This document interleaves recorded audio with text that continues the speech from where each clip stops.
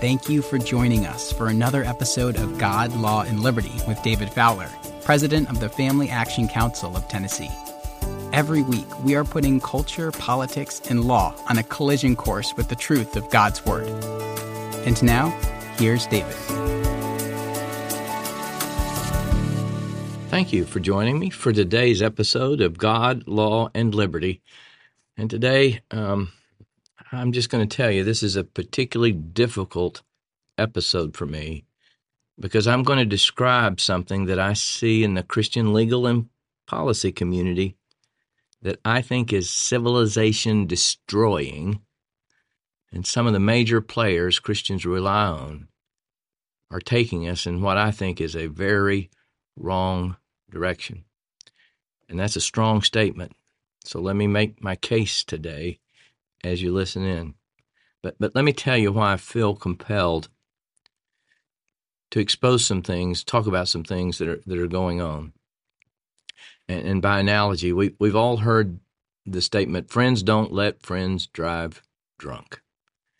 And what I'm doing today is saying friends also shouldn't let their friends drive with friends who they think are drunk.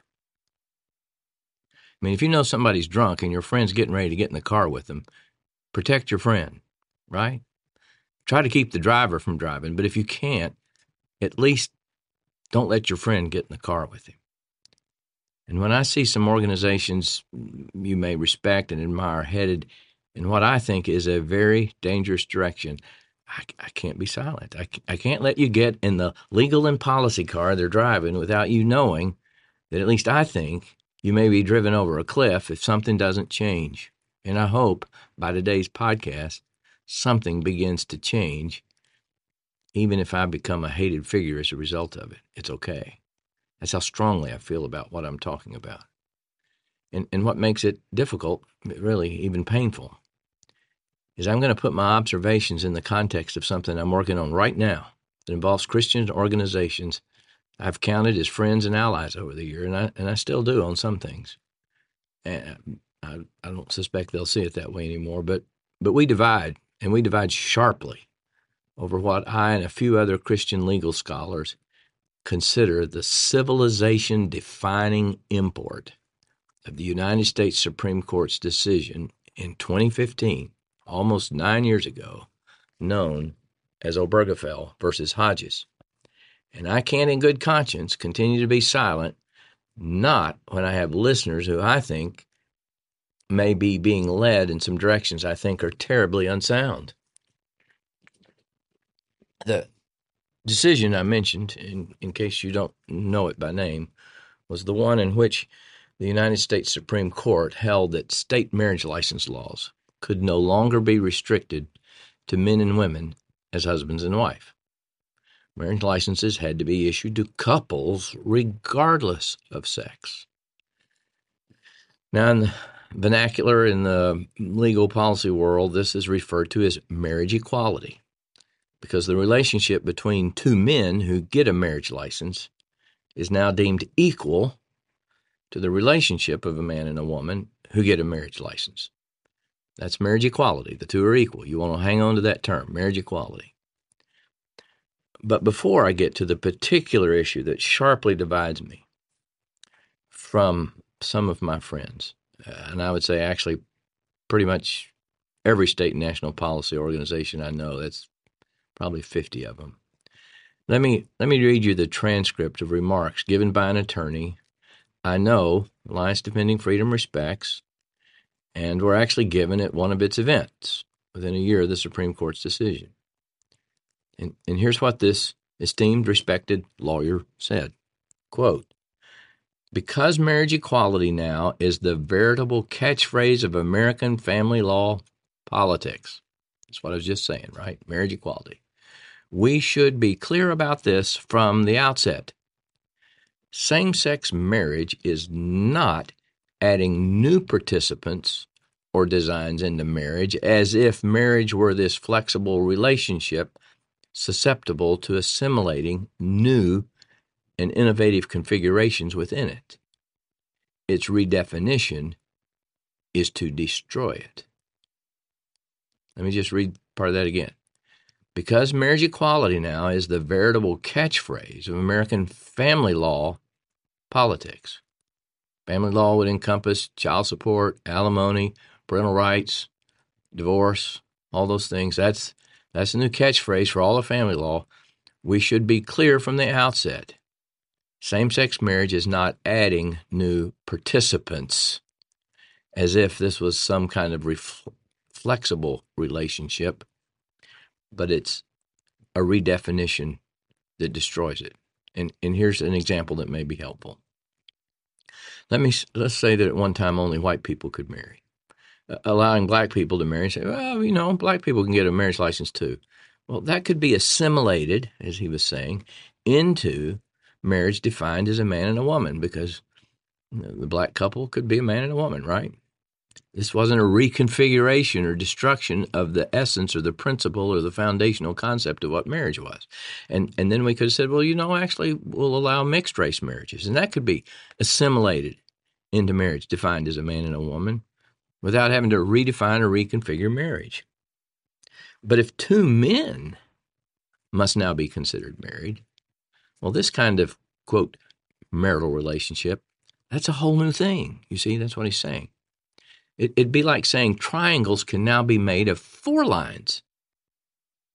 And if somebody were to declare that, if the Supreme Court were to say that, yes, when you teach geometry now, you must teach that triangles can include 3 or 4 lines.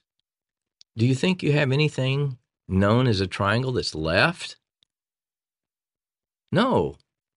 Triangles would be abolished in geometry as we've known them. And that's why the lawyer said this very next thing in his next sentence. Marriage can be either acknowledged or abolished because it's a real thing. It's like you can really have triangles or you cannot have them, but you can't redefine them. Redefinition of marriage, he says, is the latter. It's the abolition of marriage as we've known it. Then this esteemed lawyer expands on the point. Quote, this is why the courts claim in the Obergefell decision that it was remediating the unjust exclusion of same-sex couples from one of civilization's oldest institutions is such hooey. For the obvious fact is that same-sex couples, even after Obergefell, continue to be excluded from one of civilization's oldest institutions, because that institution is a union of husband and wife. The court could do nothing in order to remediate that alleged loss. And here he explains what the court did. Quote, what the court did instead of remediating by saying, we've excluded blacks from getting marriage licenses or mixed-race couples from getting marriage licenses. He said, no, instead what they did was abolish that old institution from the law and then stipulate a new entity in its place while absconding with the old name. Now, let me provide an analogy. There's a lot of stuff packed in this sentence. It's like saying we're now going to call geometric shapes with 3 or 4 lines a triangle. That's what he means by the court stipulating a new entity. It's the same as the court saying 4-sided figures are now triangles in place of the old understanding that it was just 3-sided figures. And that's what he means when he also said the court absconded with the old word, marriage, by applying it to something that had never been marriage, that had previously been the crime of sodomy. You see? So again, by analogy, it's like applying the word triangle to a figure with 4 sides. That would be absconding with the old word triangle and applying it to something that's just not a triangle. So you see what happened. A fast one was pulled on everybody because the court applied the old word that we're familiar with, marriage, to the new thing, and we blindly continued to think we still had the old thing. We don't. It's impossible. The lawyer continued in his remarks. Same-sex couples wanted an equivalent symbol of public approbation for their non-marital relationships that has been enjoyed through time by marital relationships, and the court obliged them. In other words, marriage is no longer a real, natural, organic, written in the sexual dimorphism of man and woman kind of thing. No. It's just a mere word that symbolizes public approval of certain kinds of relationships. It's a government-created, recognized, and approved relationship, and we're now going to call it marriage, even though it was previously known as sodomy. But the ultimate kicker is what this esteemed lawyer next said. Now listen to this. And because the court proceeded in terms of equality between same-sex pairs and husband-wife unions, that meant there would not be two institutions, but only one. So now we all get to share in that one new union, that one new legal status. And this is important. The opportunity to participate in the venerable legal institution of marriage, defined exclusively, exhaustively, right, in terms of male and female. He says, well, that's now been denied to everyone, as marriage has now been excised from the law in our country. It just doesn't exist anymore. The way we look at statutes and their definition of marriage for the purposes of issuing licenses. The lawyer continues, the institution that now presents and available to us is gay marriage for everyone. I mean, think about it. You don't go down to the courthouse and say, I would like the male-female union marriage license, or I would like the any two people marriage license, or the man-man marriage license, or the woman-woman marriage license. There's only one legal, recognized, quote, marital institution anymore, and by law, as a matter of law, for everyone who lives under the law, which is all of us, it is now gay marriage. That's all that exists. Now, let's just use a little logic, maybe a little biblical logic, to extend this new principle for understanding what a marital relationship is. Let's now begin to extend it, because remember he talked about family law. Well, here we go. Because we must still live in God's world, we can't escape it. We can't pretend to think that what he formed through the marital relationship, namely the parent-child relationship, can be severed from this new understanding of the marital relationship and remain what it once was. It's impossible. The two, the marital relationship and the parent-child relationship, must rise or fall together. The world can't be cordoned off, compartmentalized into separate, distinct, never intersecting relational spheres, because that's just not how God made the world to work. But that seems to be what the Christian legal and policy communities think can happen. At least as best I can tell from talking to them and urging them to work with us on our challenge to Obergefell. And I'll get to that in a minute. But there are no takers, not one, not after multiple conversations, no interest. But the gay rights legal community sure understands the indissoluble interconnection between the definition of marriage and the understanding of the parent-child relationship. In fact, in 2016, a matter of months following the Obergefell decision from the summer before, there was an article published in the Harvard Law Review. You may have heard of Harvard, a highly respected, esteemed law school, right? It was written by Douglas Najim, who was then a law professor at UCLA. And here's what it's titled: Marriage Equality, there's the buzzword, right? And the New Parenthood. That's the title. In the executive summary, he makes this statement: the new model of parenthood, which I'll describe in a minute, but the new model of parenthood is embedded in marriage equality and is extended through a family law regime in which same-sex couples can marry. So you see, he understands the parent-child relationship is, quote, embedded in. It's inextricably intertwined in our understanding of marriage, and as best I can tell from my work on parental rights legislation, not one state or national policy organization seems to understand what this gay lawyer understands, that there is a connection between the two and you can't sever them, because that's not how God made the world to work.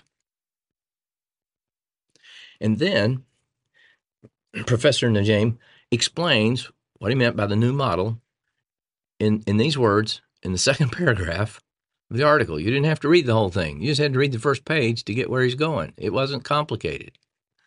This article shows how marriage equality enables significant shifts in the law's understanding of parenthood. Now, that should scare you to death. That model of parenthood is premised on intentional and functional. So we went to the sperm bank and we picked out the proper daddy, or we picked out the proper egg, or if you are a husband and wife, we intentionally tried to have a baby. It's based on intentionality, nothing, not love, not covenantal bonds, none of that, and functional. Well, yeah, and we take the kid to ballet lessons and swim practice, and we take them to school, and we help them with their homework. So that makes me now a parent. He says, so that model of parenthood is premised on intentional and functional, the new model, rather than, look what it's replacing, biological and gendered concepts of marriage, parentage. In this way, rather than affirming traditional norms governing the family, marriage equality, and the model of parenthood it signals are transforming parenthood, marriage, and the relationship between them for all families. Let me read that to you again. The new model says, rather than affirming traditional norms governing the family, marriage equality, and the model of parenthood it signals are transforming parenthood, marriage, and the relationship between them for all families. That's your family. The law, as I said the other day, is organizing itself around the new archetypes, and as it does, like a funnel, like the drain going down in your toilet, you're being sucked into it, whether you know it or not. You are, every day that passes, and we do nothing. Now, let me drill down a bit further by returning to what this Christian lawyer said to those that were gathered together by ADF. Here's what he said, quote, because traditional marriage law addressed the procreative union of husband and wife, that's the traditional marriage law, that's the common law, marriage status has always been tangled up in state domestic relations statutory proceedings that treat children and paternity and legitimacy and birth certificates and support and custody and so on and so on. In other words, it's all a tangled, embedded, inextricably intertwined thing of family law under the state domestic relations laws, common law or statutory. Now, let me just note this for another point I'm going to make later. You see, domestic relations was always a state matter, not a federal matter. Keep that in mind. But let me continue with what this lawyer next said. But with the arrival of redefined marriage, courts are now overhauling those domestic relation standards to transfer their procreation-based policies to persons in relationships that have nothing to do with procreation. Sterility is now the new model. Fruitlessness is now the new model. Children are accoutrements, additions, add-ons, like potato head ears or eyes. He goes on and says this, and this transfer of the old understanding to the new is chiefly accomplished through the court's application of gender-neutral construction methods to nullify the legislative meaning of these statutes. And that's exactly what happened in Tennessee. And I know because I represented over half of Tennessee's legislature a few years ago in a case in which the judicial branch had to construe the meaning of this provision in our law. Now listen to this. Here's what the statute says. A child born to a married woman as a result of artificial insemination with the consent of the married woman's husband is deemed to be the legitimate child of the husband and wife. Now, with the help of our former Attorney General, our appellate court here agreed that this statute, referring to a married woman and a married woman's husband and a husband and wife, this statute applied to a woman who went with her lesbian lover to pick out a father from a sperm bank, and after they had the baby and after there was the impregnation, the two women decided to get married. Now, I'm going to ask you a really hard question. Who was the married woman's husband in that relationship? What husband was going to have a legitimate relationship with that child? Well, obviously there wasn't one. But did that stop the court from saying the statute didn't apply to married lesbians? No. The court said it must conform the law to Obergefell, or the law would be unconstitutional, and we can't have that. So it just held that the words married woman's husband could be read in a gender-neutral way to include the mother's spouse.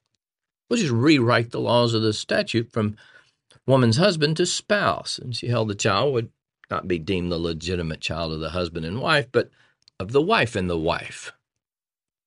You see what's taking place? Right under our noses. We're not paying attention. Now tell me, how can you expect to hold on to the kind of rights a biblical cosmology said inhere in the biological kinship of a husband and wife and child when the adults, as the Christian lawyer said, are now understood androgynously, and the child's existence depends on a third-party interloper into the relationship between the other two adults because they can't procreate? But let's go further. Let's go back to the proposition that we have gay marriage for everyone now. How could that be true, except logically speaking, right? Well, here's one way it becomes true. In most states, the only way to have a marital relationship that the state will recognize as lawful is through a government license. And in every state of the Union, that law says, or is being interpreted to say, that marriage is no longer defined in terms of the sex of the parties.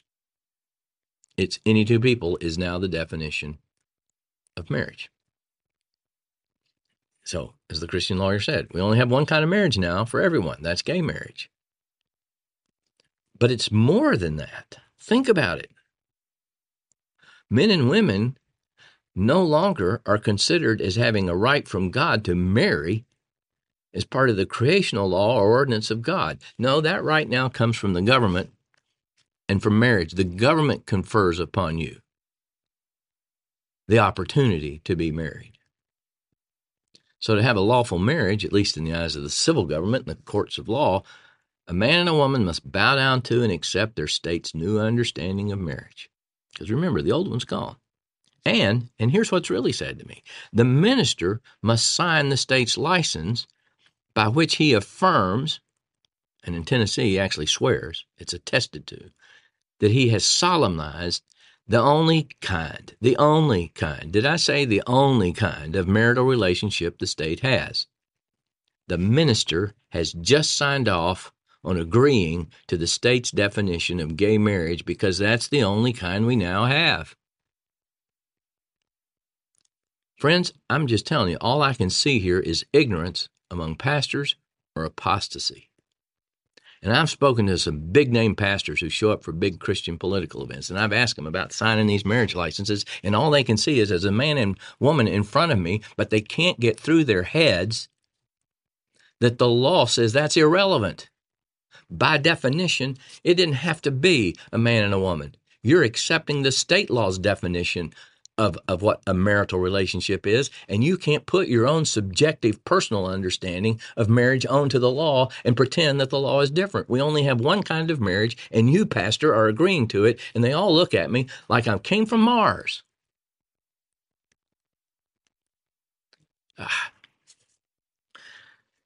Anyway, in Tennessee, we're trying to fight back against this redefinition of marriage and a federal judiciary that thinks it's God enough to redefine it. And how we're doing it is by enacting a law that recognizes the right of a man and a woman to marry without a government license. Why would we have a law that would recognize that? Because their right didn't come from the government. It was given by God to man and woman. And so the way in this law we're passing it that the government recognizes this creational reality and recognizes the exercise of this God-given right of man and woman is that the law authorizes the county clerk to receive for filing an affidavit by which the man and a woman declare to the government that they are married. It's like a deed saying, I bought the house. Everybody needs to know I bought this house. This is the man and woman exchanging vows and then going to the courthouse and filing an affidavit that's much like a deed saying, hey, we are married. Everybody needs to know we're married. The marriage isn't created by the government license, but by the nature of the vows the man and woman express to them. They create the marriage. And so it lays down the principle again that not all relationships are created by the government. And here's one that's not created by the government, and it's sanctioned, in essence, by the creational norms that God has established. And you would think Christian organizations would support that, but not so far. And this is where I confess, I'm just at a total loss. Organizations like Alliance Defending Freedom and Family Research Council, even the group I'm associated with, Family Policy Alliance, have at least so far affirmatively refused to get involved here in any way. Even after multiple conversations over the years since Obergefell and giving them the kind of information that I'm giving you and from the lawyers that I've been working with. No dice, don't want to be involved. Now, I get that we all have our own agendas. I do understand that. But I have to ask, what agenda could be more important to civilization and culture, the way God intended it to work, than through his definition of the marital relationship and his definition of the parent-child relationship? And how can we think that letting this go unchallenged now for almost 9 years, when there's a way to do it, is good in God's sight? I mean, is there no time or money among the thousands of hours and millions of dollars being spent even for consideration of this civilization-defining issue and what we could do about it? I mean, none? I don't get it, my friends. And what's particularly ironic to me is that all three of these organizations are supporting legislation that acknowledges the rights of parents are protected by the U.S. Constitution. And you might think that sounds great, but let's think about it. Rights are protected. Parent-child rights are protected by the U.S. Constitution. Now, I'd ask you, where is the parent clause or the parental relationship power in the Constitution?